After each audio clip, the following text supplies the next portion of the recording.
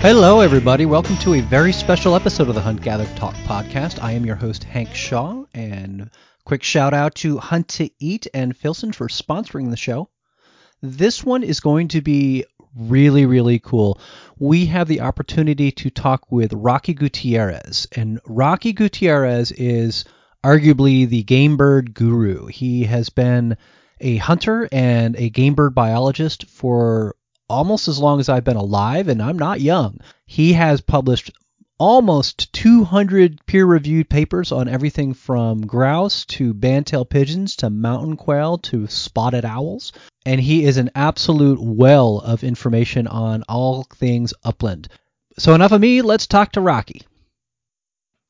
Rocky Gutierrez, welcome to the show. I can't tell you how excited I am to have you on because you may well be the Yoda of game bird biologists. I got a chance to look at your CV, and it's funny because most of us here in the real world have a resume, you know, and it's a page or 2-page. But as not only an academic, but a academic of pretty amazingly prodigious pedigree, your CV is like 31 pages long, and you've published 175 peer-reviewed papers and on all kinds of different subjects. And I just have to say I'm pretty impressed to be able to talk with you today.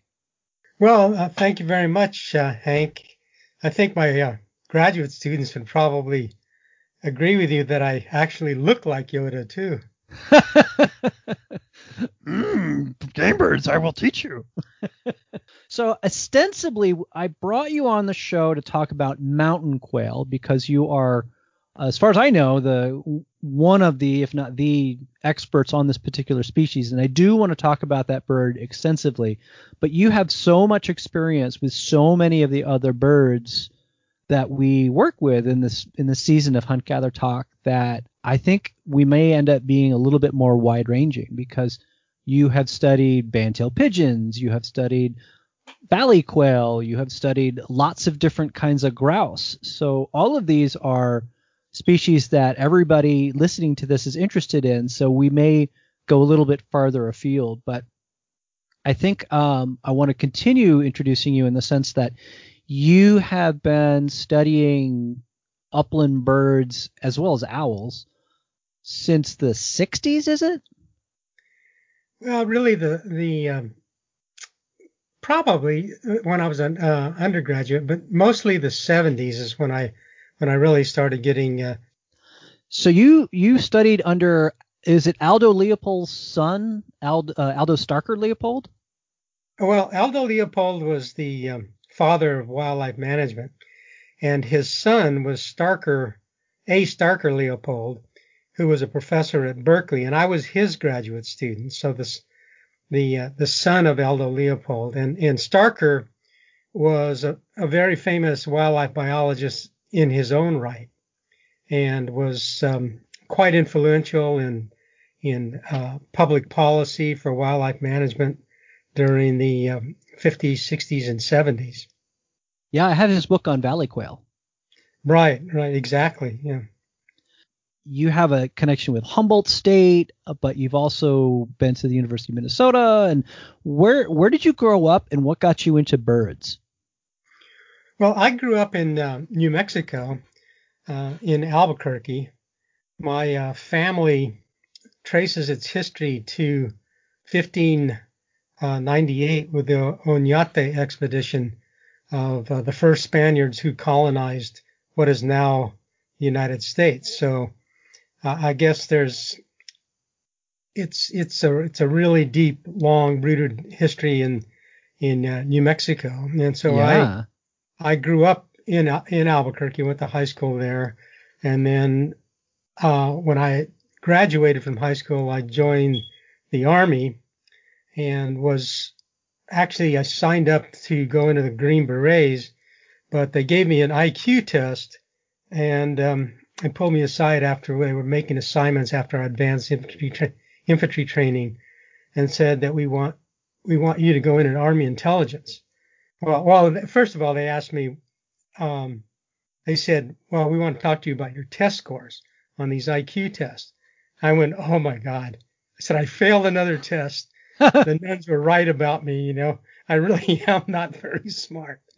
And so anyway, I talked to them and they said, well, your IQ tests are really high and we'd like you to consider going in Army intelligence and you can do different kinds of things. And so I agreed to that. And so I went into the Army in 1967 and spent, 1963 and spent 4 years in the Army, got out in 67.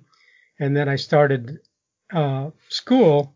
Actually, I'd started school as night school when I was in Japan at a base in outside of Tokyo.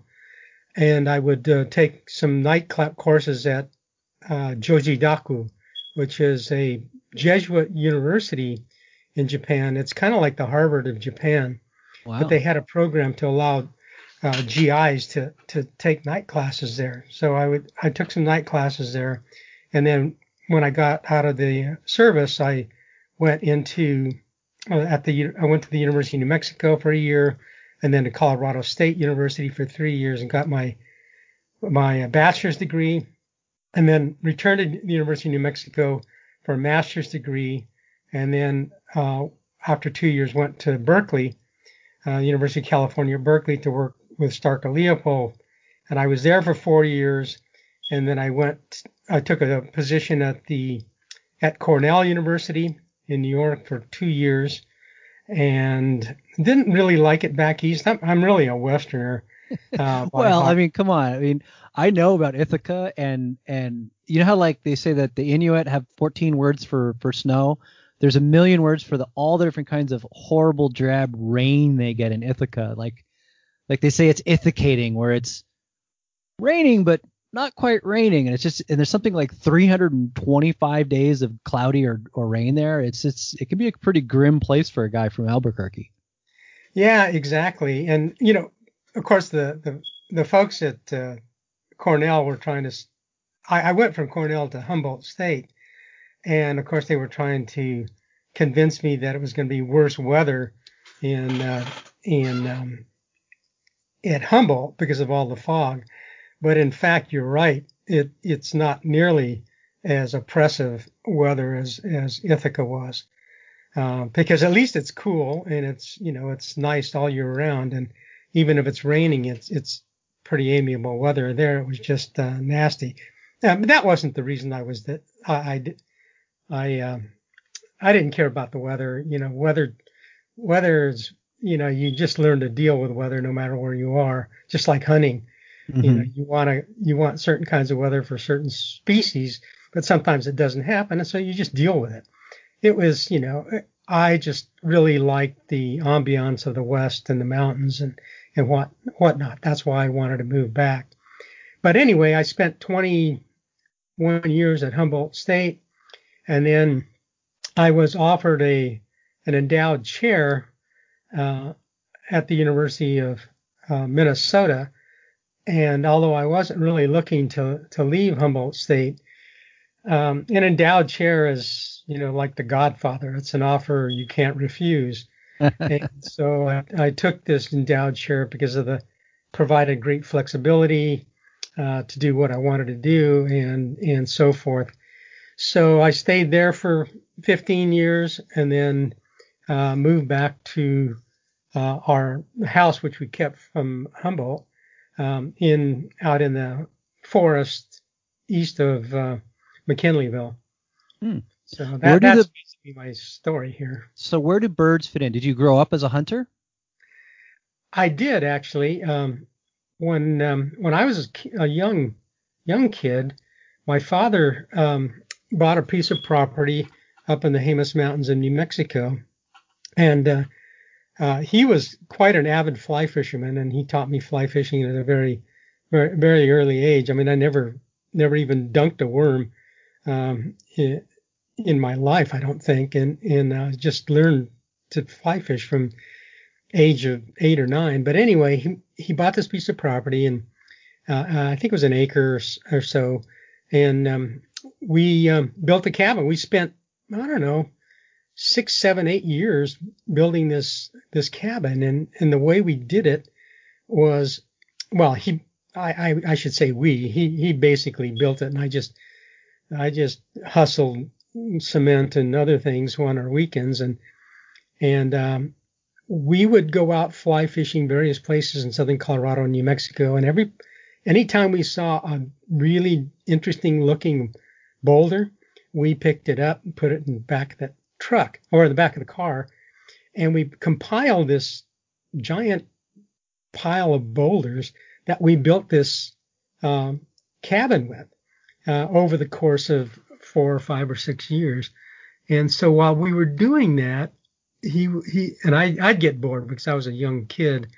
He would give me he had a 22 that he bought me, and I would just go off on my own, just running around the woods and, shooting squirrels and whatnot to eat, or rabbits, and we'd come back and eat them.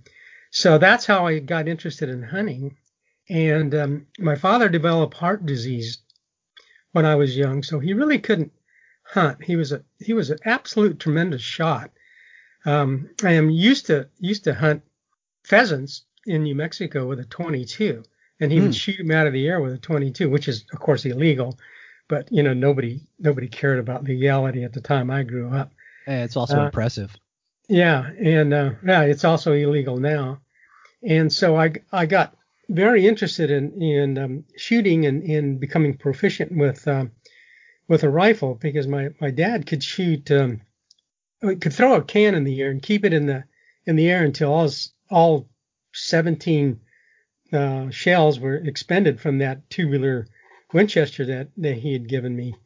And so it was a pump action. So I learned to be a good shot by running around in the woods and shooting at rocks and different targets that I picked, and nothing wanton, but just learning how to shoot. And of course, my father was very strict about killing anything. Anything I killed, we had to eat it, or I had to eat it. So I was judicious about what I shot. I was going to say, did you enjoy those ground squirrels? I actually never shot a ground squirrel. I once shot a pigeon outside my house, and I just took with a pellet gun I had, and I threw it in the trash can, and I was turned around from the trash can, and my father was standing at the door. Said, "What did you just do?" And I just said, "Well, I shot a pigeon and threw it in the trash can." He said, "You get that pigeon out, clean it, and eat it." So, I mean, pigeons are good. Yeah, well, but when you boil things, because I had to do it all myself, and he didn't give me any help. He just said, "You're on your own, Buster. You pull the trigger. You're on your own."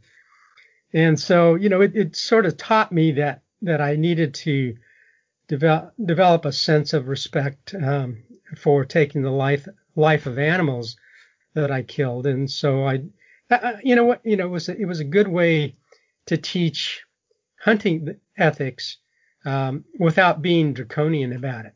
Mm-hmm. He just said, this is your responsibility. You just cannot kill an animal and waste it. Exactly. And so that's why I learned to hunt, and I've been that way through my entire life. Did you hunt birds in New Mexico, or did you pick that up when you were at Humboldt? Or because it's interesting. One of the things about your background, as you describe it to me, is you have lived in the heartland of a number of pretty major game species. Minnesota is the home of woodcock and grouse, and Humboldt has both valley and mountain quail, and the Albuquerque has scaled quail and probably Mearns quail at some point. And maybe Gambles are in New Mexico as well, and there's grouse in New Mexico. So you've had at least geographic proximity to some of the major upland species that we hunt. Right. Well, I had mentioned about my father's heart disease, and so I really wanted to go hunting when I was a kid, and he worked with a couple of people. And he got me lined up to go with them bird hunting. And so I started bird hunting actually with associates of my father. And we went out the first time, and a neighbor gave me this old single shot 16 gauge. I think it's called a Baker shotgun. And so I used that for hunting, and he let me go with these two friends of his, and we went out to New Mexico, or to a place called Corrales, which is on the north end of Albuquerque, which was now it's a yuppified place, and but then it was where all the orchards were and truck farms that serviced Albuquerque to the north of the city, but there was a lot of pheasants there, and I remember, I must have been in the 7th grade. We walked out in this field early in the morning, right at first light, and roosters just started cackling all around me and getting up. And of course, I was so cold, I couldn't even, raise my gun. And of course, I was the only one that everybody was spread out. The other two folks were spread out, and I was in the middle with all the roosters around me. And I was so cold, I couldn't even fumble my gun up to shoot. And so we didn't get anything, but as we walked along, I wound up flushing a hen, and of course it was illegal to shoot hens, but I didn't know the difference between a hen and a rooster, and I shot it and actually killed this hen. And so when I got over there, I realized that I'd made a mistake, and I put it, they said, well, just put it in your game bag. So we put it in the game bag. And these guys, it turned out that these guys were bandits. I mean, they were really outlaws, and they didn't really care because they were shooting at hens and roosters and anything else that got up. And so I was the only one that had gotten a bird that morning, and I had this thing in back of my pocket. Fortunately, the tail feathers were sticking, and we walked up on this dike, and here was a game warden in his truck, and so they just walked right up to him, leaned on the car, started BSing, gave him a cup of coffee, and I was just sitting there. I mean, I was mortified that I'd made this mistake, and I had this illegal bird in my game pouch, and they just bluffed their way through this, and he never even asked us for our licenses or anything, and because I didn't have one. I mean, they just told me to go. And so we just went on. And after that, I just said, I'm just not going to do this again. I mean, of course, I'm learning all of this as I'm going along and realizing that something's not right here. And so again, it was the sort of lucky learning experience where you do something stupid when you're 12 years old or 13 years old. And you should have better advice from these people that are taking you, but they didn't. And fortunately, when I got back, I told my dad all about this, and he got really furious because he said, well, why didn't you buy a license? And they said, don't bother wasting your money on it. And I'm going, and he said, no, you don't do that, So, luckily I learned to make mistakes without penalizing it myself too badly. And so anyway, that's how I got to learning about quail and realizing that was really a lot of fun it wasn't so much the shooting of the birds, but just the thrill of having these birds rise up in front of you and hearing those cackling and the pandemonium that goes on, and my heart was in my throat, and I got really excited about that. And so really, that's what turned me on to hunting birds. And then, of course, I dutifully went and got a license. And anytime I got a chance to go out with friends or other people, I would go out quail hunting. And as you say, we had both. We had gamble quail in the valleys and scalies on the ridges in the Chihuahuan grasslands, and of course both ringneck pheasants and what we called Afghanistan white-winged pheasants, which used to be considered a different species of pheasant, but now is considered just a subspecies of ringneck. And they have no ring around their neck, but they have white shoulder patches, and they introduced those onto the Bosque del Apache National Wildlife Refuge in southern New Mexico, or in south of Albuquerque, not quite southern New Mexico, but getting down that way. Are they still and there? So we had both of those in the valley. Are they still there? They pretty much hybridized with the ringnecks that were there, and I'm not sure if you can find any purebred Afghans anymore. But at the time that up until about 20 years ago, you would say around the Bosque del Apache, you would find purebred Afghans, ones that had half a ring around them and white shoulder patches or no shoulder patches, and then the pure ringnecks. And so my assumption is that they pretty much got swamped out by the ringnecks that were there. Gotcha. It's a little bit like what people are saying is going on with the Mexican duck and the black duck and the mottled duck, as they're interbreeding with the regular mallards, and things are getting a little squishy from a genetic standpoint. Yeah, that's right. And actually, one of my very first wildlife job after I got out of the Army, and I went to this the first year after getting out of the Army, I went to the University of Mexico, and I got a job the first year after my first year of college at the Bosque del Apache National Wildlife Refuge, and we were sitting. Well, actually, I wasn't sitting. I was listening to the managers and the biologists talking about managing for Mexican ducks because they were considered endangered, and that this colonization problem, and there was relatively little habitat.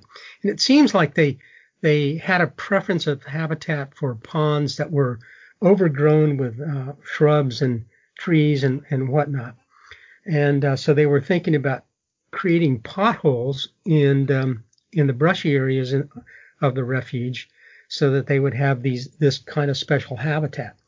And they were talking about, well, how are we going to dig these potholes, And I raised my hand and I says, hey, I know how to make potholes, because of course I'd been trained in Army intelligence. And so they said, how you want to do that? And I said, I just need a backhoe and nitrogen soaked diesel fertilizer, dynamite, and primacord and wire.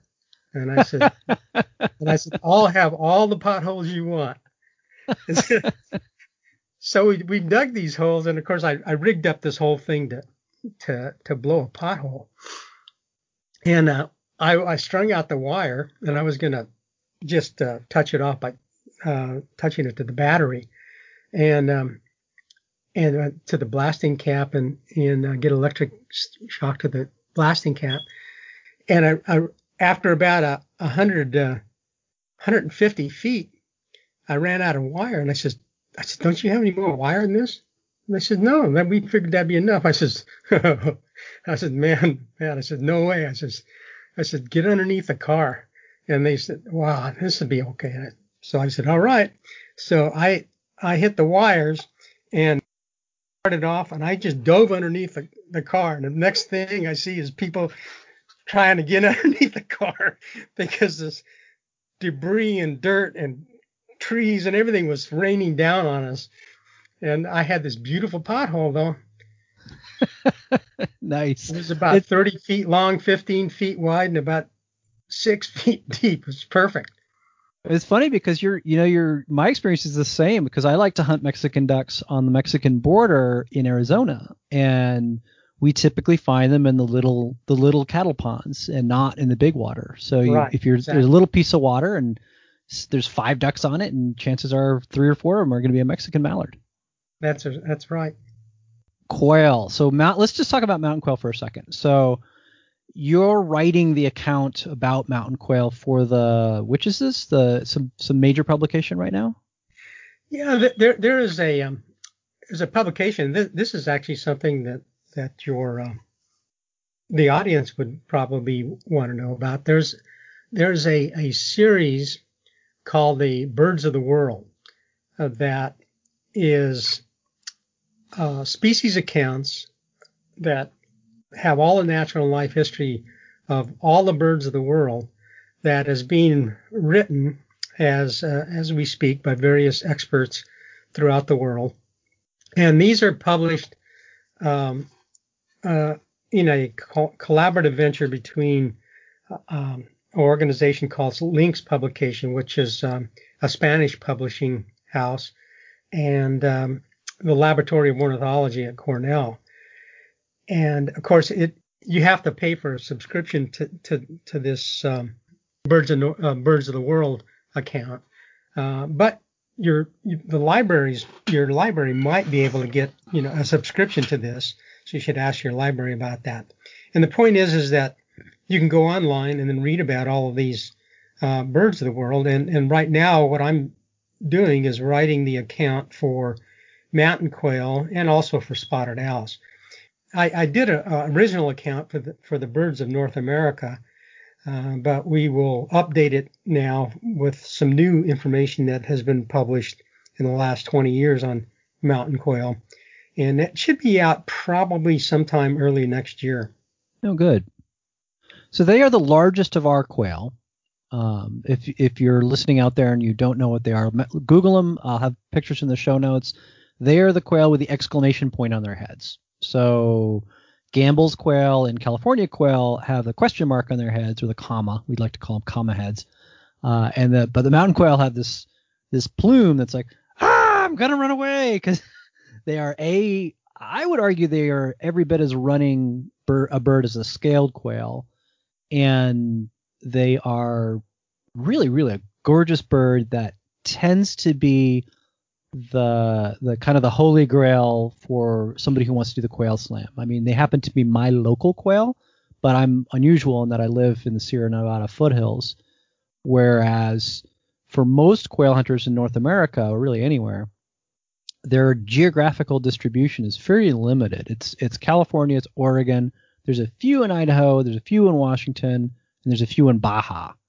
But that's about it. Like, really, if you really want to hunt mountain quail in the United States, or which is really pretty much only where they are, you're going to correct me if I'm wrong, but I would say I would send somebody to Southern Oregon, the coastal range up by where you live, Siskiyou, which is the sort of the top middle of California, or where I live, which is the kind of Nevada County, El Dorado County, Placer County, in the high mountains above about 6,000 feet.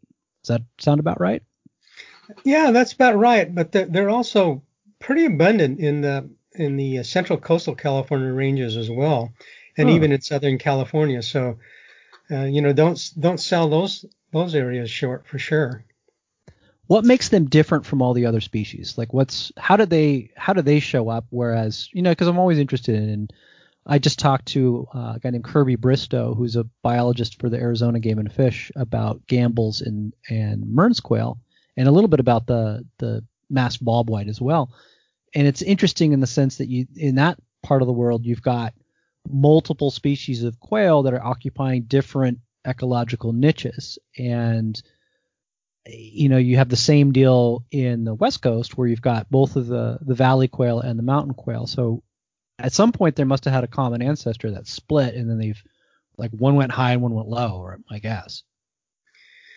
Yeah, I've actually tried to work this out, and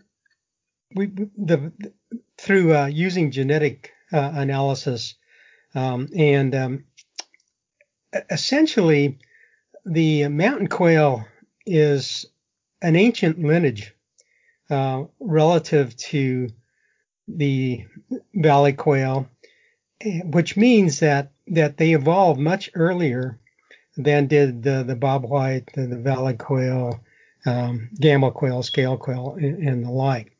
And in a paper I wrote at one time, probably 40 years ago now,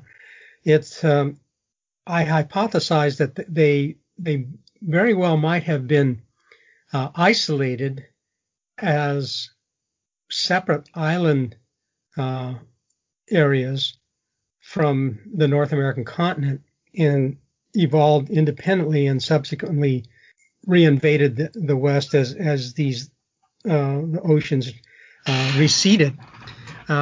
So they belong in general, all of these quail, all the quail in North America belong to a family of the New World quail called the Odontophoridae, which is different from the Old World quail.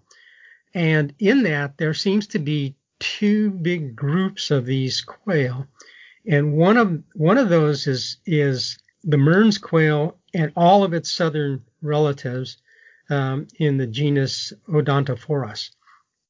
And then there's all these ones that we have here in the United States primarily, such as the bobwhite and the gamble quail, scale quail, mass bobwhite, and the like.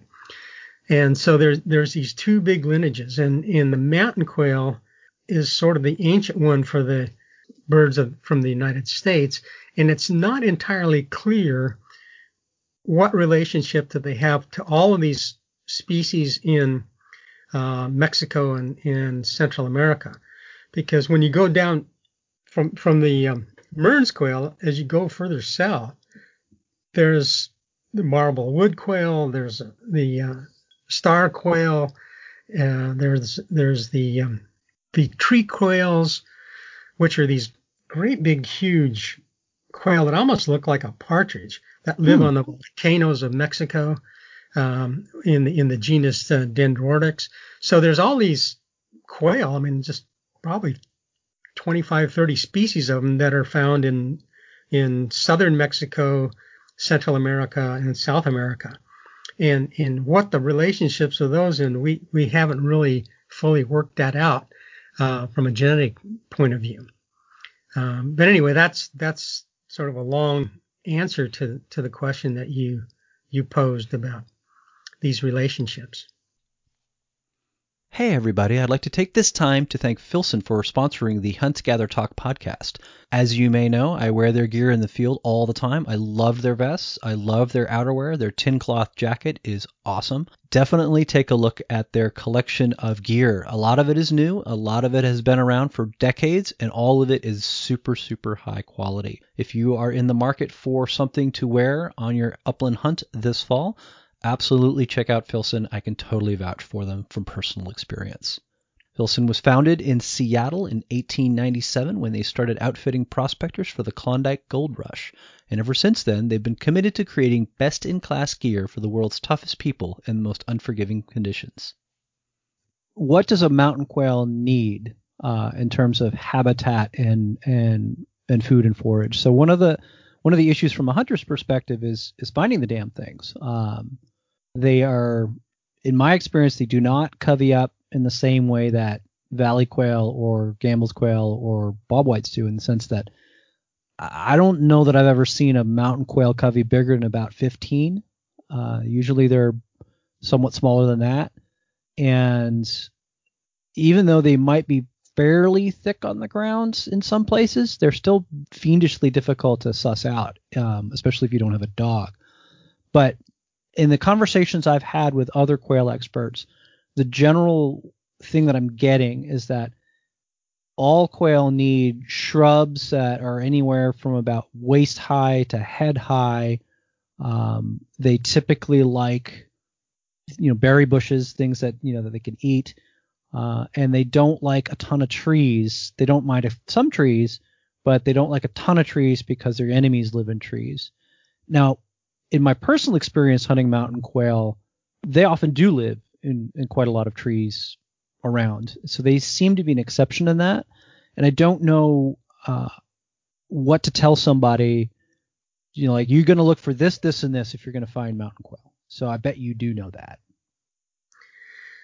Well, you've just hit on some really interesting things. And of course, for my doctoral dissertation, I actually lived with mountain quail for 4 years. Wow. So I every morning I'd get up in the dark and go out of my little cabin and hike and up to these places to look for them. And at the beginning, it is like virtually anything else we hunt. You really don't know much about it, and you make a lot of mistakes, and you don't have much success. And all of a sudden you see one and you say, oh, that's pretty good. And then you start seen them more and more as the more time you have. And what you're doing is what we call in biology or in wildlife, you're building up a gestalt, a niche gestalt of this animal. So when you finally get to know an animal and you go someplace and you look out at that habitat and you see something in it, intuitively you say, there's going to be a deer here, there's going to be California quail, there's going to be mountain quail or whatever. You know that intuitively, but you don't know how to articulate that. And so the subject of my dissertation was to say, what is that niche gestalt of mountain quail and California quail where they occur together? Because sometimes I'd find them alone, mountain quail here and California quail. Sometimes they'd be together. And so I was trying to work that out. And so the way I did this was to just spend a huge amount of time, basically dark to dark, early in the morning to late at night, walking around, finding these birds, recording where they were, taking vegetation measurements at the sites where I would find a cubby. And of course, I would collect 10 birds of each species every month to look at things like their molt and their reproduction and what they were eating and so forth. I developed from that not only my personal gestalt, but also statistical models to try to tell me what separated these two things. And what you hit on was pretty close to what I observed, and that is the mountain quail is a bird that is cover loving. So they were never more than, I think, 1.3 meters away, which is about 5 feet away or 4 feet away from a shrub or something that they could use as escape cover. Whereas the California quail was quite different. There was always some escape cover, or in the form of shrubs usually, near them, but they could be sometimes 50 yards away from a patch of shrubs that they would flush to.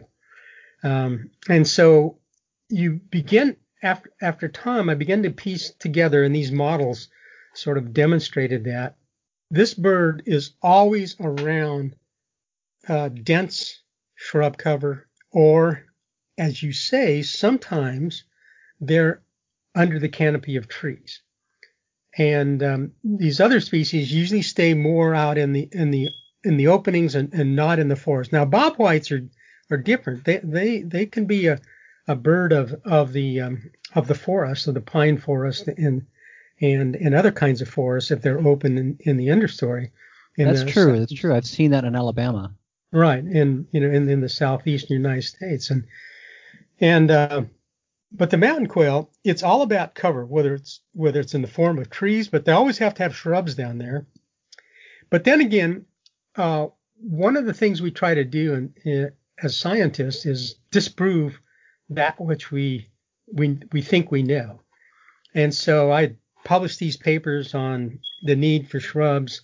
And one of the first things I did when I became a professor is I had a couple of graduate students at Humboldt State that studied mountain quail, and I asked them, try to find places where mountain quail are not found where it's steep, because that's one of the drawbacks to hunting mountain quail is that they're always on these steep, nasty places, and it's dense brush, and they make you pay a horrible price when you're hunting sometimes. They do. I mean, it's funny, just a side note, I think the limit on them is 10 in California, and I'll be damned if I've never shot more than 4 in a day. I mean, they're not always on steep spots where I live, though. There's lots of them in bowls and ledges and shelves and things, but they always need that cover.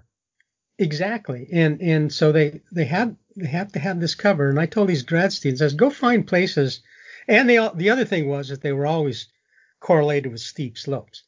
And as you said, you found them where there weren't any. So I had told these graduate students, you go find places where it's where there are quail and it's not steep. See if you can do that. And sure enough, they found them in various places in northeast California, where these on plateaus where the mountain quail were doing just fine. There wasn't any hills to speak of whatsoever.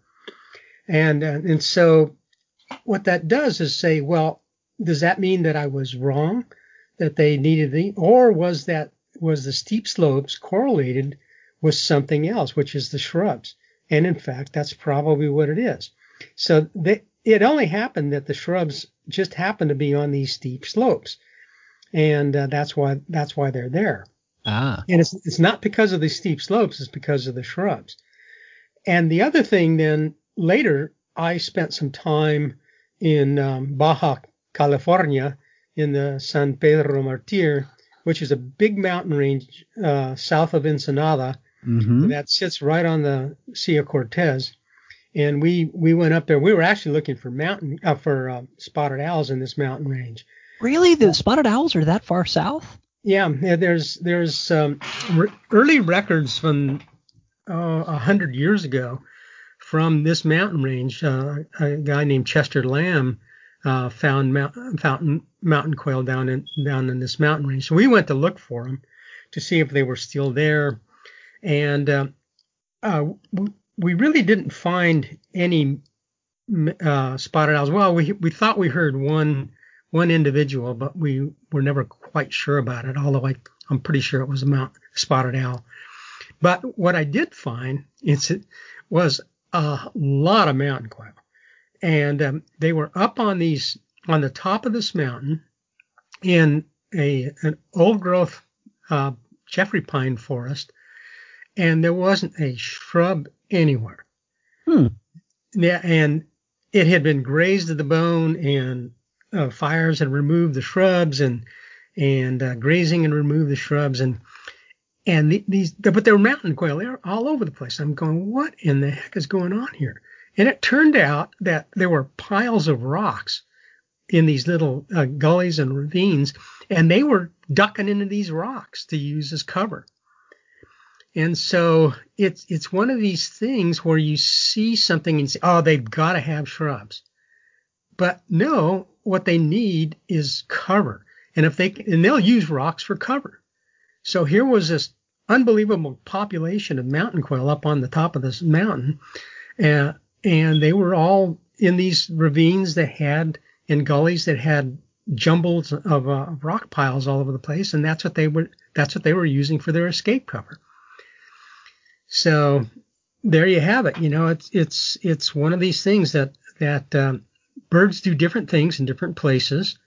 And as long as the end result is the same for the bird, it's sort of acceptable habitat. So the end result here is that they need to have escape cover, and they'll use whatever they can as escape cover. And these rocks were apparently fine, just like the dense cover of canopy of these oak what we call broad sclerophyll forests, which is a combination of deciduous oaks, live oaks, and species like madrone trees, where it's dense canopy and then there's shrubs underneath. They'll use this dense forest as their escape cover. I'm thinking on the fly here, but my initial thought when you're describing this is, oh, well, they have to be so close to cover because they don't have as many eyes as the valley quail have.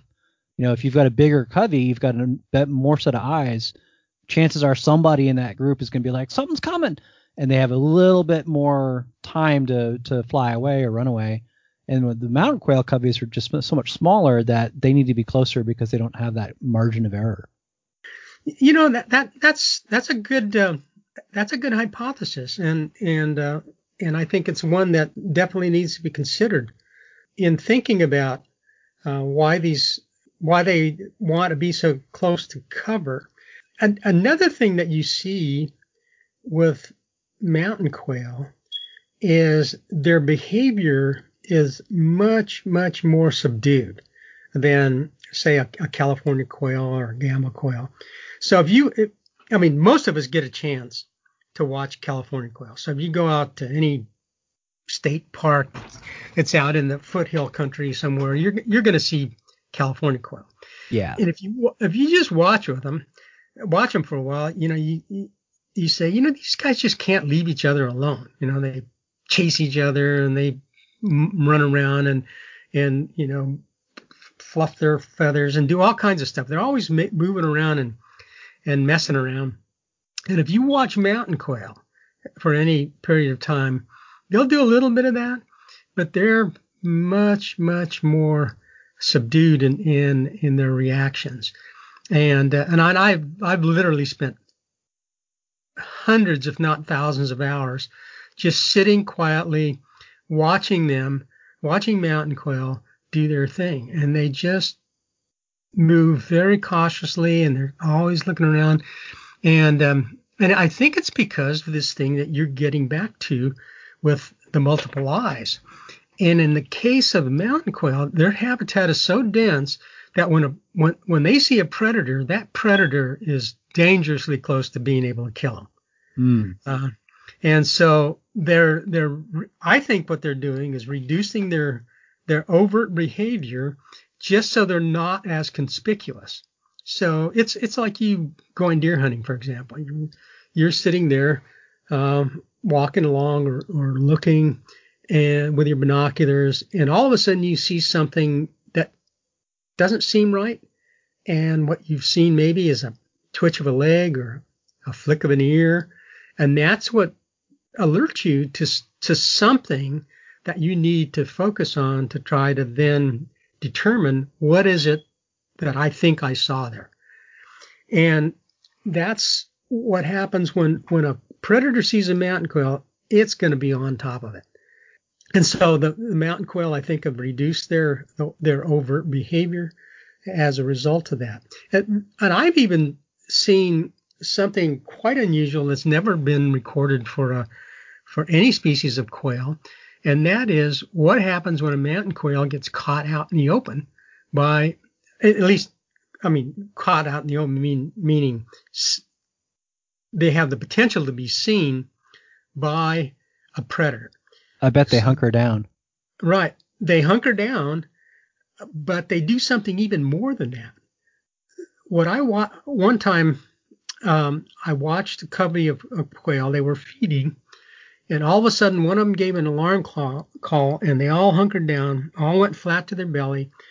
But simultaneously, the entire covey turned their bodies and oriented their heads away from this Cooper's hawk that flew into a tree about, say, 25 yards away. And that Cooper's hawk knew that they were there. And he was sitting there looking, and I just sat there quietly watching it. And they all just moved, with their tail oriented towards that bird. And then that hawk flew around me and landed just above me. And as that bird was flying around, they just all simultaneously moved their bodies the same way and continued to orient their tails towards that bird. And as I looked at them with my binoculars, because I'm sort of sitting there and I'm a little bit above ground level, and so I could see where they were, and they were hard to pick up. Crazy. Because those white marks of their tails and on their flanks sort of blended in and provided a disruptive coloration to that hawk, so that hawk couldn't actually pick them up. It also puts them in a spot to where they can flush away from the hawk in unison. Right, and of course they all had their heads turned like that, and they were watching the hawk. So that if the hawk did that, they'd take off flying. Do you know who else does that? Snipe. Snipe do that exact same thing. Really? Yeah, because when you're hunting snipe in a bog, and a lot of times there's no cover at all, but I'll be damned if I can ever see them. But the 1 in 100 times that you do see them on the ground before you walk up on them, they're always with their tails towards you, and they're kind of looking. They're giving you side eye. like kind of out of the corner of their eye. So they're looking at you, but they're kind of they're in like a pre-flush position, which is why you almost never see snipe on the ground before they flush. Now that's really interesting. So let me ask you this.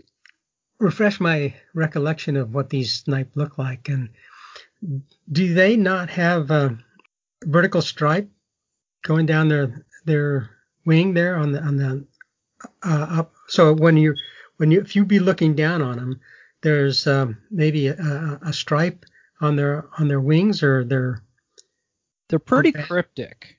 Yeah.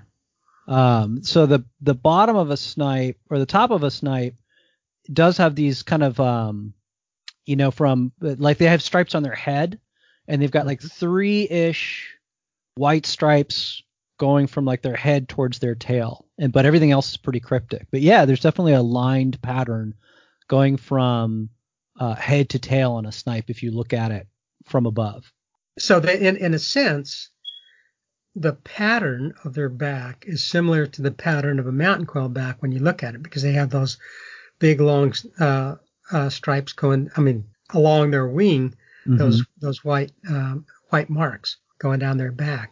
Well, that's cool. What you're observing here is something we call, an adaptation that's convergent across species.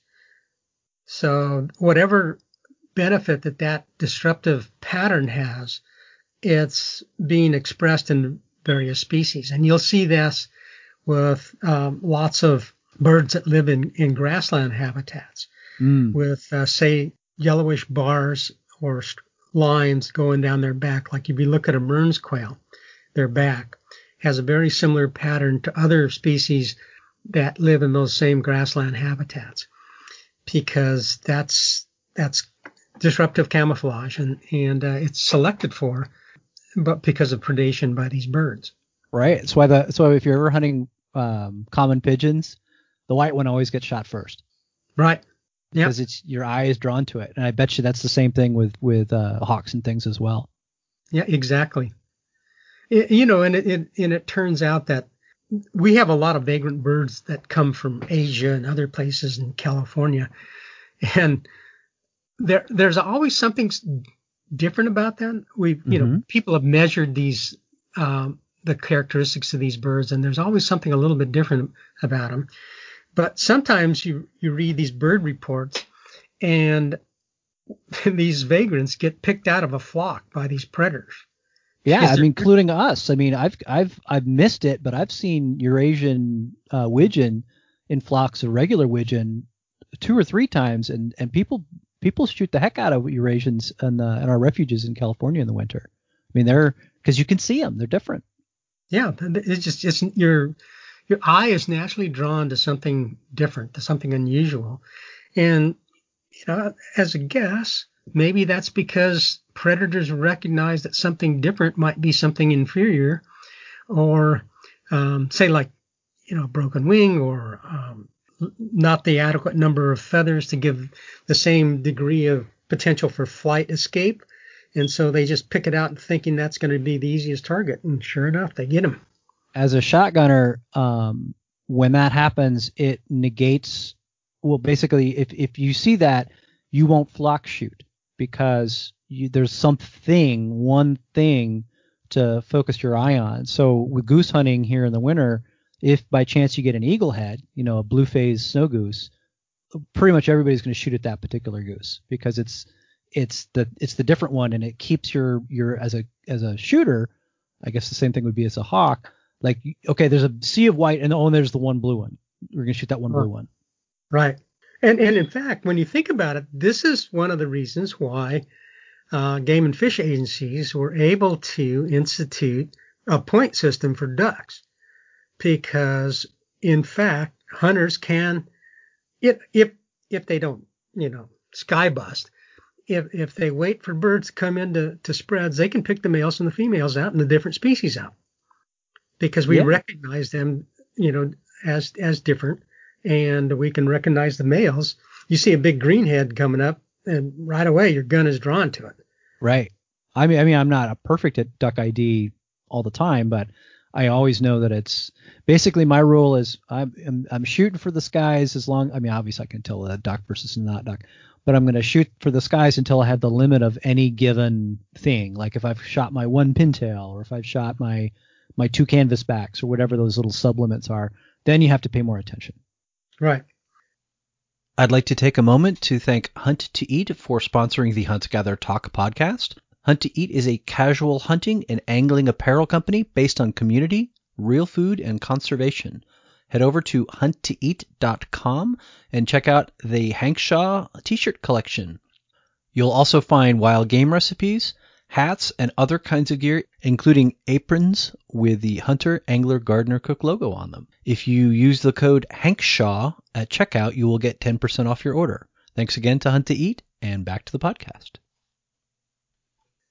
So with quail, especially mountain and valley quail, I bet they eat different things, don't they? Yes, actually, it's quite different. That was a big component of my dissertation.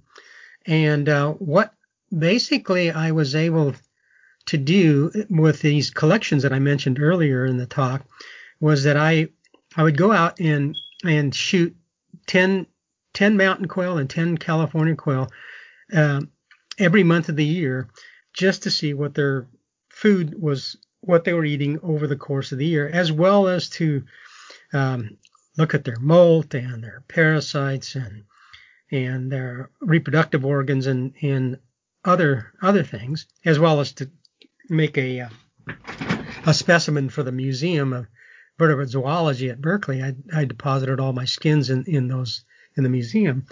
But in doing that, and coupled with watching these birds intently and what they were actually feeding on, I found that the California quail is a generalist forager on annual seeds and plants.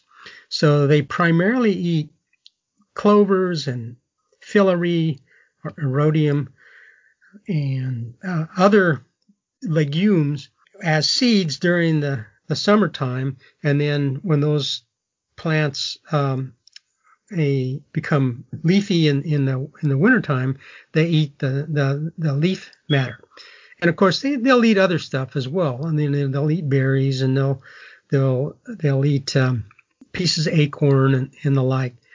But the mountain quail is very, and they do this, the cal quail or valley quail, they do this by scratching in the litter like you see them. If you just watch them in the summertime, they just scratch away and pick up seeds. And in the wintertime, they're just clipping these green leafy forbs. But mountain quail, they'll eat a lot of that. Probably 40 or 50% of their diet are those annual plants and seeds and leafy material. But they also eat a very high proportion of perennial plants. And they eat these perennial plants, and by perennial plants we mean plants that live from year to year without dying, and depending upon reseeding. You talk about berries and such? Yeah, we were talking about blueberries and what we call vaccidium, blackberries, to poison oak seeds, and anything that has a berry on it, they'll eat that. They seem to really like Prunus amarginata, where I'm from. That nasty little bright red plum that tastes super astringent. Mm-hmm. So we always see them in either that Prunus amarginata, the little bitter cherries. They like whitethorn. I think that's just probably for cover. And then kind of a surefire way to find them is in if you've got whitethorn, and then you've got those spiky gooseberries and red currants kicking around up in the High Sierra. Yeah.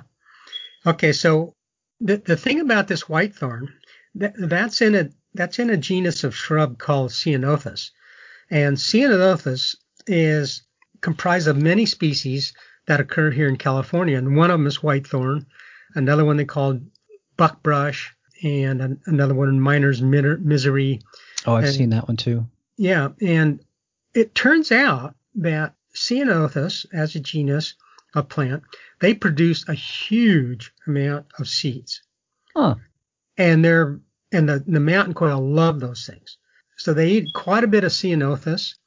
They eat these prunus that you talked about, these bitter cherries, and they eat poison oak, and they actually eat acorns as well. And unlike a cow quail, which sort of depends on something to break it up for them, and they eat the little pieces, mountain quail just swallow these things whole. I've seen that. Yeah, not too big a acorn. The Mearns quail do the same thing with emery acorns. Right, exactly. And the other interesting thing about mountain quail that separates them from California quail is that the way in which they get these foods is often very different. So, say 90% of the foraging you see California quail or valley quail doing is the scratching and pecking behavior. Well, this mountain quail does that. They also dig into the ground to get these little bulbs or bulblets of a plant called lithophragma. And I don't even know if it's got a common name to it. But the genus is Lithophragma, and it has these little bulblets, and it digs them up, and it really spends a lot of times digging those things up, just like the Mearns quail too. Actually, the majority of those diggings are going down there and getting these little oxalis bulbs. Exactly, they've got big long claws. Right, exactly, and but mountain quail, besides digging and pecking like the cow quail, they will fly up into shrubs or trees and eat these, pick the berries off or the seeds off, and sometimes even the acorns. And then they'll be foraging along, and a annual plant called Madia has a big seed head, and it sits about, well, depending on the year, of course, but if it's not too great a rainfall, when the seed head of this thing is about, say, 14, 15 inches off the ground, where they're too tall for a quail to reach, these mountain quail jump up there and grab it and take the seed head off and eat them. So they jump for food, they dig for food, they climb for food, and they also scratch and peck. So the way in which they forage is much broader than this California quail. And that allows them to use these forest habitats much more effectively than California quail do. They seem to also be the most cold hardy quail, although they don't like snow. So for us, we have our quail spots now in September and October. But the problem is we're right now in the middle of the D3-5 deer zone, which screws us because there's so much activity in the woods that the quail are all hunkered down and they're virtually impossible to find while there's 40 million deer hunters in the woods. But they're going to be gone in a couple of weeks, and then that gives us November. November's usually good. But the season goes until the end of January. And so once you get to December and January, you start to get our good spots are all snowed out. But I have found that the mountain quail will fly down to below the snow line in the dead of winter, and you'll find them in places in December and January that you'll never find them in September. Yeah, you hit on one of the really interesting things about mountain quail again, and that is they are the only quail in North America that migrate. They migrate out of the snow because for obvious reasons they can't really reach down and get a lot of the food that's fallen off the trees by that time, and the berries and whatnot that were on the shrubs that they could climb up to get have also fallen off and fallen down on the ground. So they have to pretty much move out of this high snow zone. And so there's a couple of things that they do. One is that some of them will drop just straight down below the snow line and stay right, move up and down following the snow line. And others will actually just get up and move a long distance.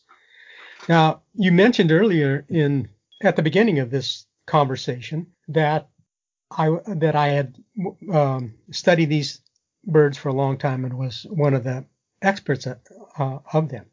And there are two other folks who've studied mountain quail quite a bit. One is David Delahanty, who's a professor at Idaho State University, and he did his master's or his PhD work at the University of Nevada, Reno. And he studied them in the Sierra Nevada. I studied my mountain quail mostly in the Central Coast Range, and then have observations throughout the range wherever they occur. And David primarily studied in the Sierra Nevada and also in the Mojave Desert, but also had some captive birds that he observed. And then there's a fellow by the name of Michael Pope, who was at Oregon State University, and Michael did his PhD in Southwest Oregon and also in the Hells Canyon area. But what he did was put radios on these birds, because the big question I always had, and I try to get money from agencies and whatnot to get radio collars to put on mountain quail, and I never could convince anybody that it was a worthwhile idea.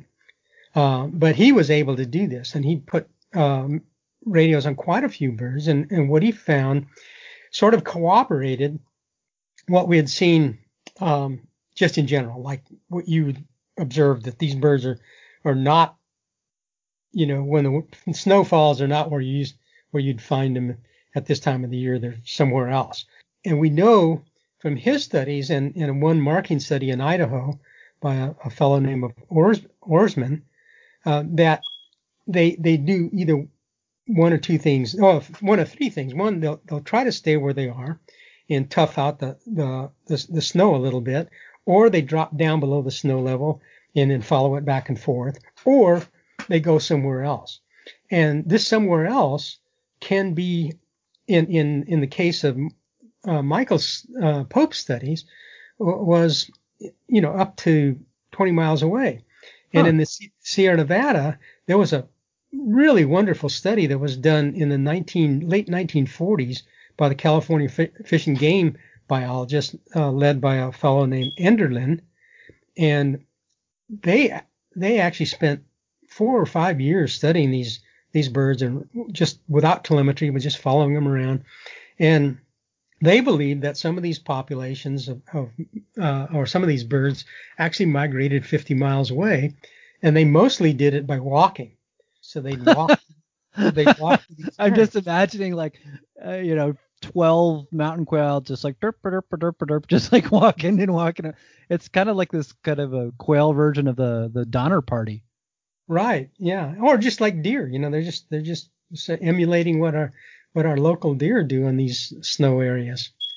So anyway, it's a real fun thing. So for the people that hunt quail, if you're on the coast of California, you don't really have to worry about snow migrations for the most part. And even when it snows, because it does snow on the Central Coast where I did my study, they basically get underneath the shrubs and just hang out, because the snow's not going to last that long. And they're able to tough it out because there's plenty of forage that under these snow-free areas underneath the shrubs. In the Sierra, they drop down to areas. So there's two strategies I would suggest. One is just go to the snow line and look for shrub-covered steep hillsides along the snow line. And the other thing to do is just to spend some time with your family and your kids or your spouse, and just go down searching for mountain quail in these lower areas, because they won't have any compunction or any problem invading cow quail habitat for short times during this area.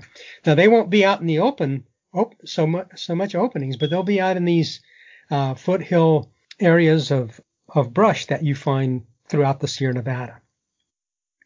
As you've hunted them over the years, how important is hunting with a dog?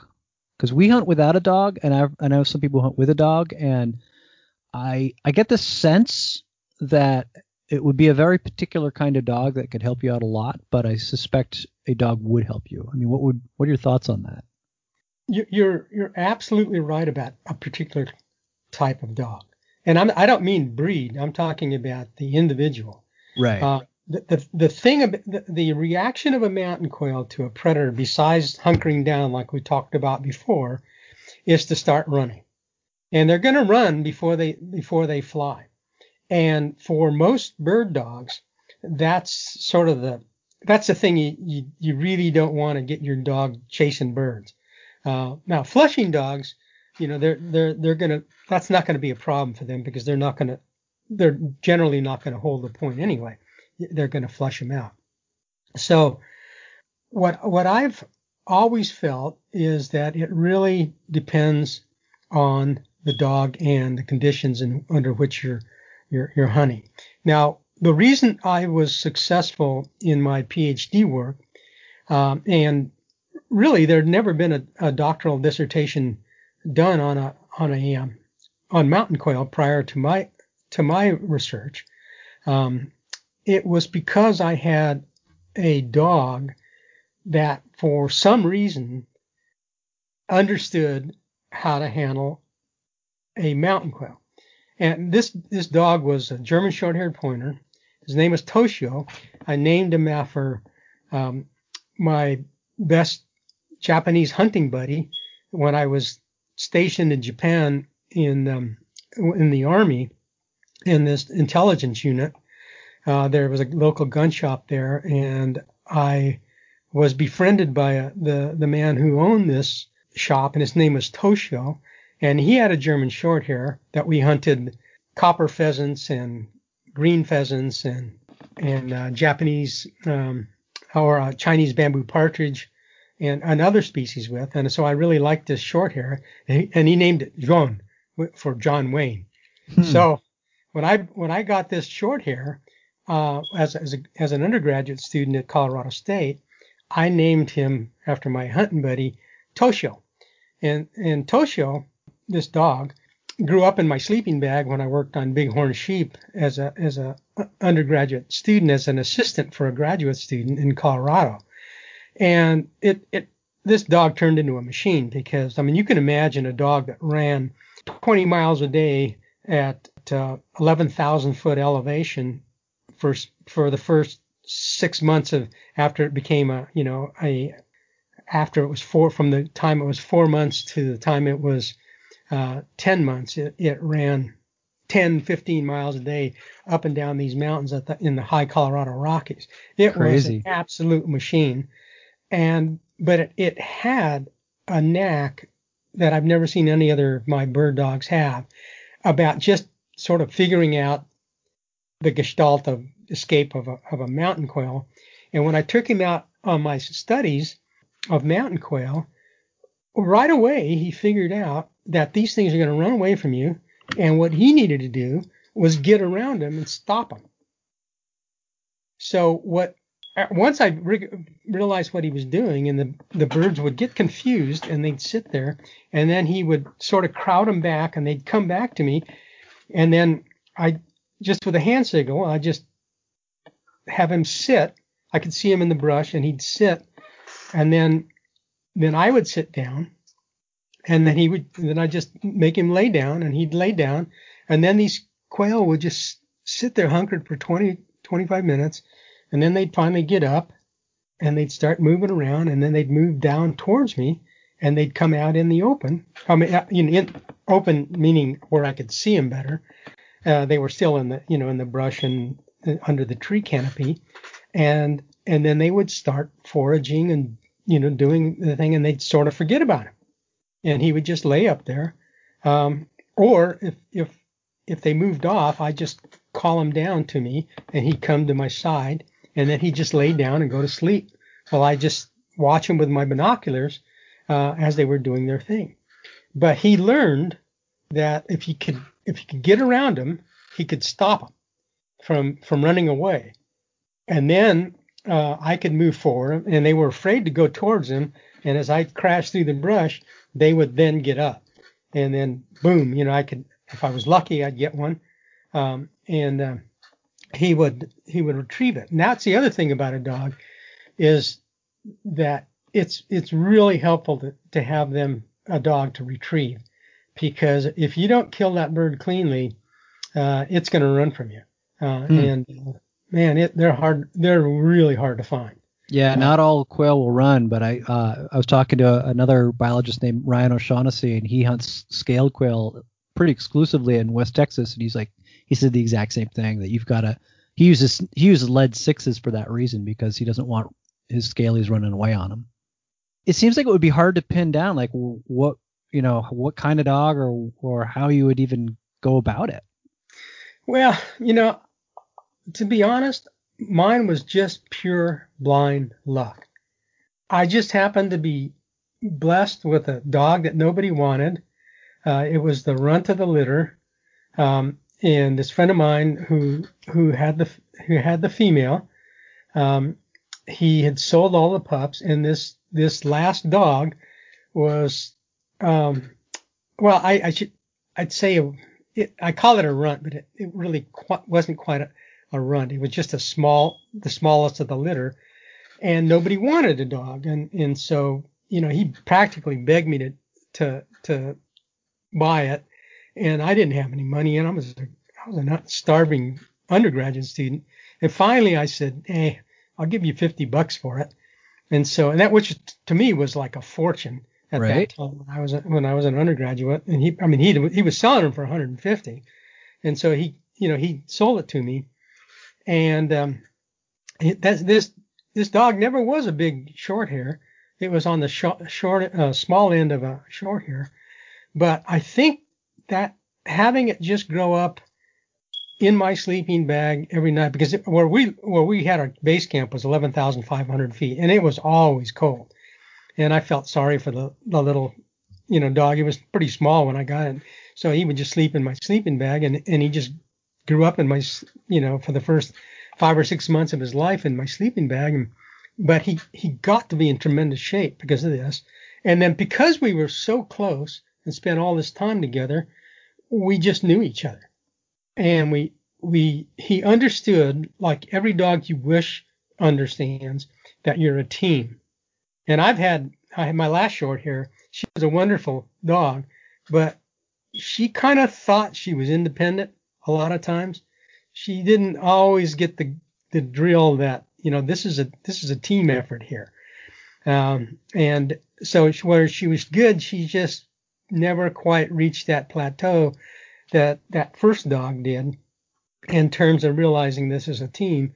And I trained him right away, because when you're working on other animals like bighorn sheep, you can't spook them.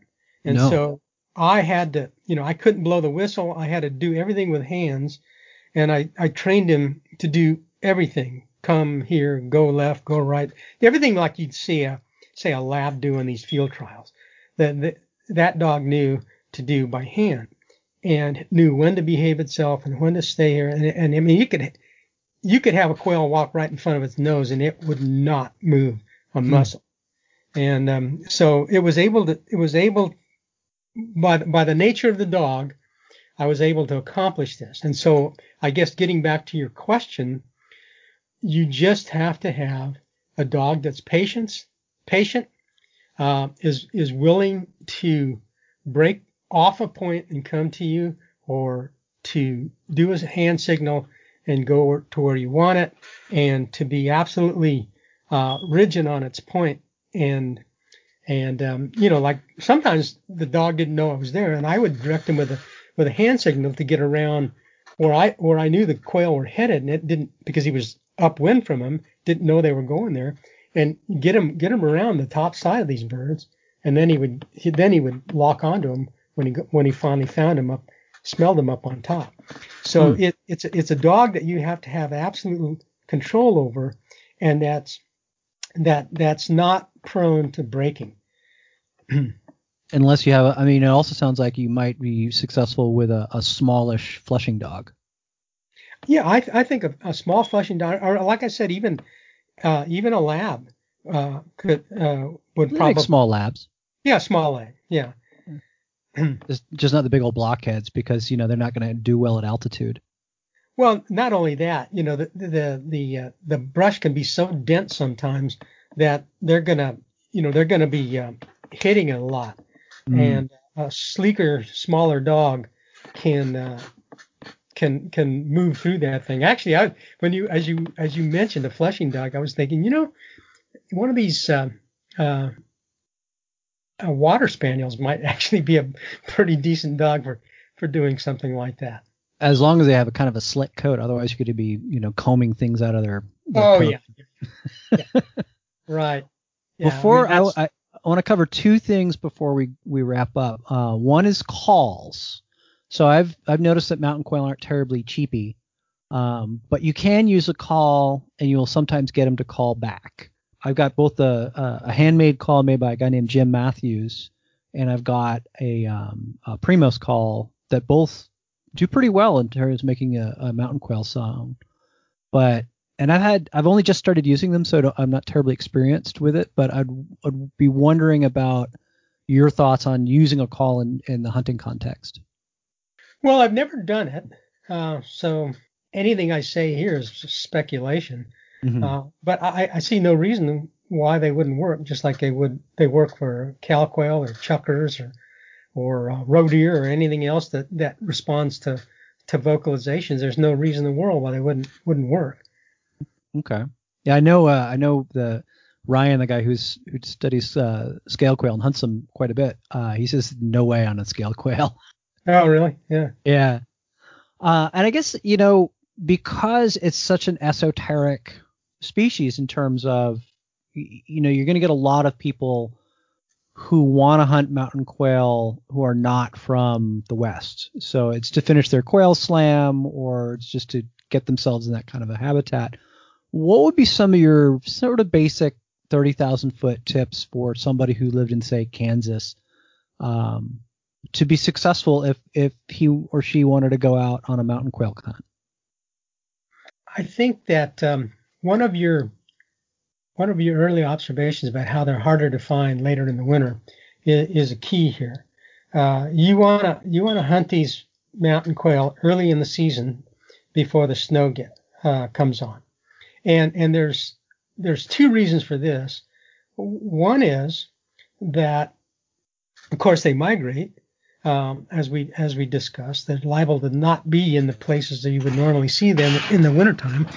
And the other thing is that when the annual plants leaf out or they sprout and they turn to green leafy material for a lot of their food, they're not tied to water, they really disperse. And one of the things we didn't talk about, which is appropriate here, is that this Michael Pope, when he did his work in Oregon with radio telemetry, he found, he estimated the sizes of their home ranges, and they're huge relative to any other quail.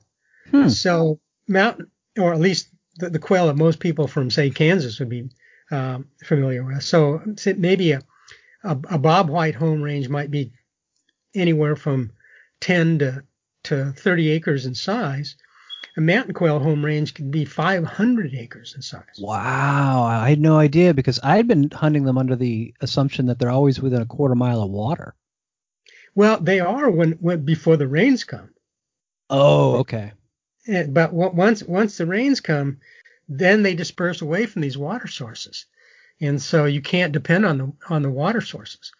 So anyway, that's the second point. So you come early before they've migrated and before they're away from water, and so you hunt um, along the areas that have like riparian zones or guzzlers, places that that they're going to be fairly close to, because multiple coveys will use any particular guzzler or spring or whatnot. But the other thing is that they don't like to come into stock tanks or water sources that are open. They want to have cover coming in here. That's why guzzlers with brush piles or springs that are tucked away in some canyon or streams are the main places that they come to drink. And you know, some places they'll even go down in caves and drink down in caves in these desert areas. So I would tell a person from that wanted it to get a mountain quail is to come early, before the rains come, and like you say, before the deer season, if they can do it. Here, our mountain quail season usually starts a week or so before the deer season. But even at that, you know, just one way to think about or to scout for them is to walk along roads and look in the dust, because they'll come out to dust to take dust baths, and you'll see their footprints in there. But you have to remember that you have to be, especially if you're not familiar with these birds, that sometimes California quail and mountain quail are in fairly close proximity in these mountain areas of California. So if you're really high, you're almost all assured it's mountain quail. But if you're down in these intermediate elevations, you can have both mountain quail and California quail in the same areas. So you have to be very careful, because at least up here on the North Coast, there's an early mountains quail season that starts before the California quail season. That's true here too. So for us in the Sierra Nevada, I generally don't even start hunting them until I'm about 5,000 feet, because I almost never see California quail above 5,000 feet. So it helps a lot. It's also happens to coincide with the fact that virtually all of the public land starts at 4,000 or 5,000 feet. So I mean, if you're in the 3,000 foot range in the Sierra, you're pretty much A in California quail habitat and B on private land. Yeah. Well, here on the Coast Range, see that some of the quail can be almost as high as the tops of these Coast Range mountains. Oh. Yeah, depending on, you know, whether or not what the particular type of vegetation there is there. So that, you know, they often you'll see them coveys very in close proximity. So you have to be really careful. And I only emphasize this so that you don't make mistakes if you come here early and shoot a California quail by mistake and get a ticket. Right. You know, you don't want to do that. I think another point that I will have to anybody listening to this is, if you're going to come all the way to Oregon or California or wherever to try and get your mountain quail, you kind of have to put away the notion in your head that you're going to get the perfect point and the perfect flush and that bird on the wing. Like, can it happen? Yeah, I've seen it happen, but it's pretty rare. I'll put it this way. If you out there are hunting next to me and you are only going to kill a mountain quail on the flush from a point, I will kill 6 before you kill 1. I'd agree with that. Yep. I mean, it's, you know, I will ground pound them, because if you're going to run like a rabbit, you're going to die like a rabbit. Again, you know, it's like this thing with that my dog Toshio, when he realized that he could circle around these things and stop them, I could walk right up to him and flush him and shoot him on the fly. And I did shoot a lot on the ground when I was collecting, but then it's no prisoners, you know. I mean, it has nothing to do with sport, has nothing to do with meat. Although I did eat all of them, I would bone them out afterwards, after I made the skins and saved the skeletons for going into museum specimens. I would save all of the pieces of meat for eating. But essentially, you can't get a dog to point them if it's the right dog and it's the right circumstance. Now, one place where I will say that I think you might have a chance to do some pointing is in recently burned areas.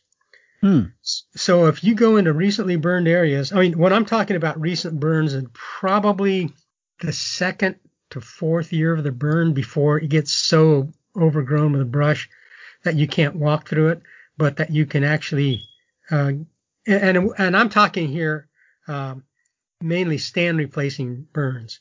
And unfortunately, we're having way too many of those now. Yeah. And the only thing that is a silver lining is that it creates a lot of mountain quail habitat and a lot of deer habitat. And, morel mushrooms. Yeah, morel mushrooms. Yeah, exactly. But when you walk through these burned areas that have, say, anywhere between 25% shrub cover up to about 75%, which is what you can reasonably walk through. You'll find mountain quail in there, and if it's not too dense, they'll in your dog. Oftentimes, a dog by chance alone comes in and gets a quail between you and it just because it's running there, and that'll stop them. And you very well might be able to get points up there. The other place that you might be able to get points is in these central coastal California forests, which I mentioned earlier in the program, called the broad sclerophyll forests, which are again the madrone, live oak, deciduous oak, mixed hardwood forest. In those areas where you have shrubs in the understory, particularly poison oak, you can often walk through it fairly easily, and the quail will very often hold in these little patches of brush. And actually, the very first mountain quail I ever killed was in that sort of a situation. It's a sort of fun little story. I was thinking about working on mountain quail for my doctoral dissertation, and I had spent my first summer messing around looking for them all over the place, and had found a population in the Central Coast that I thought I could work on. And I came back and gave a seminar on my proposal to the other graduate students and professors in my in the Museum of Urban Zoology. And basically, I wanted to repeat a study that I had done on band-tailed pigeons, which is reproductive cycles and the like. And you have to remember that Berkeley is the number one public research institution in the world. And the expectation for a graduate student is very high. And so when I gave this proposal to do this study, to be kind, it was pedestrian. It was a simple study. It was easy. And one of the professors stopped me about 15 minutes into my proposal as I sort of outlined the general idea. And he said, Rocky, he says, are you so married to this proposal that you can't drop right now and save us all another 45 minutes of time? And you can imagine for a graduate student to have that sort of criticism, it was pretty humiliating. Yeah, ouch. Yeah, it was pretty bad. But the professor was right. This is a really simple-minded thing, and it was easy to do, and it wasn't real effort to break the frontiers of science. And that's what he was telling me. He says, don't do something simple. Don't do something you've done before. Do something that's novel. And so I was sort of depressed about it. And I thought, well, I need to go clear my head on this. And I took my dog down to the study area that I'd planned on working on. Just going to go hunting and hang out a while and lick my wounds. And so we were walking out into the forest, and we'd be walking on this steep hillside, which was this type of the area that I declined, little patches of brushes, poison oak here and there, and in this broad sclerophyll forest. And my dog locks up on point. And so I walk up and I kick the brush, and this covey of quail gets up, And, I just instinctively swung on one and smoked that, and then swung on another one and got another bird. And luckily, and because I'm not a really great shot. I'm what I call a streak shooter. So if I'm on, I'm on. If I'm not, I'm not. It's as simple as that. And so I got this double, and my dog went and got the first one and brought it back, and it was a valley quail. Okay. So then it went and got the second one and came back and was a mountain quail. Oh, wow. So I'm going like, wow. And this light went off in my head that, what you ought to do? You ought to study the relationships of these two birds in what we call sympatry, where they occur together. Yeah. And this had never been done before. I mean, actually, nobody had ever done a dissertation on mountain quail before. But that's not novel in itself. That's just, a circumstance of just hasn't happened. And so, but at that time, the big thing in ecology was how competition between individual species structured their communities. And it was hypothesized that competition really forced the way in which species divided their habitats and their niches and so forth. And so the light went off, said, I'm going to study the comparative ecology of these two species in sympatry and try to figure out what that. And that was all because of a legitimate criticism, as harsh as it was. The person wasn't trying to be nasty to me. They were just being, well, this is just Berkeley, man. Yeah. If you're going I had to a similar Berkeley, experience at Wisconsin, actually. I was a military historian, and I was in a PhD program in Wisconsin. And as a military historian, nobody had told me. So you studied under professors who did work that you wanted to emulate, at least partially. And this is very good advice for anybody who's in school. You need to do that because nobody told me about this. So as it turned out, my lead professor was probably antithetical to military history. Now that I look back on it. But this was right after Namibia had successfully won its War of Independence. And I wanted to write a history of the War of Independence in Namibia.